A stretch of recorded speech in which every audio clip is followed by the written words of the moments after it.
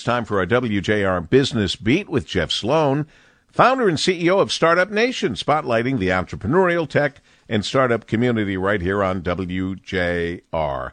Good morning, Jeff. Good morning, Paul. You've heard us say it here on the Business Beat. The pandemic accelerated the movement of retail from physical stores first to online first in many circumstances, and now a new survey from Denver-based marketing agency AdTaxi finds that the percentage of people shopping online daily has nearly tripled over the last 3 years or so.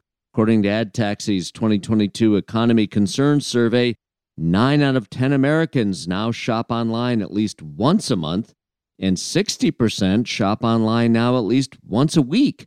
And many retail experts are now saying that this year's holiday buying season could be a digital-first one, meaning that consumers will be focused on doing their holiday shopping online as a first choice, rather than supplementing with online purchases.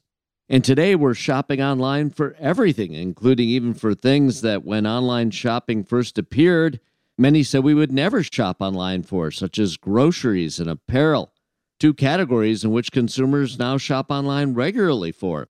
Now, Chris Loretto, Executive Vice President of AdTaxi, says, looking back just 5 years ago, survey statistics prove that consumers prefer to shop online now today and are doing so more and more frequently.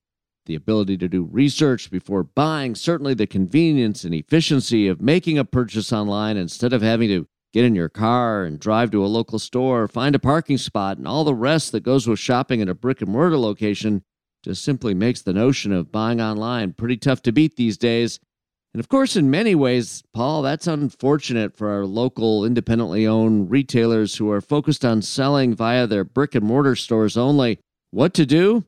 Well, you need to go online, and you need to use your online presence at least as a way to drive buy online and pick up in-store behaviors that consumers are practicing regularly today.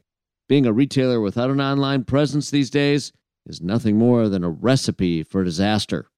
I'm Jeff Sloan, founder and CEO of StartupNation.com, and that's today's Business Beat on the great voice of the Great Lakes, WJR. This segment brought to you by Dell Technologies.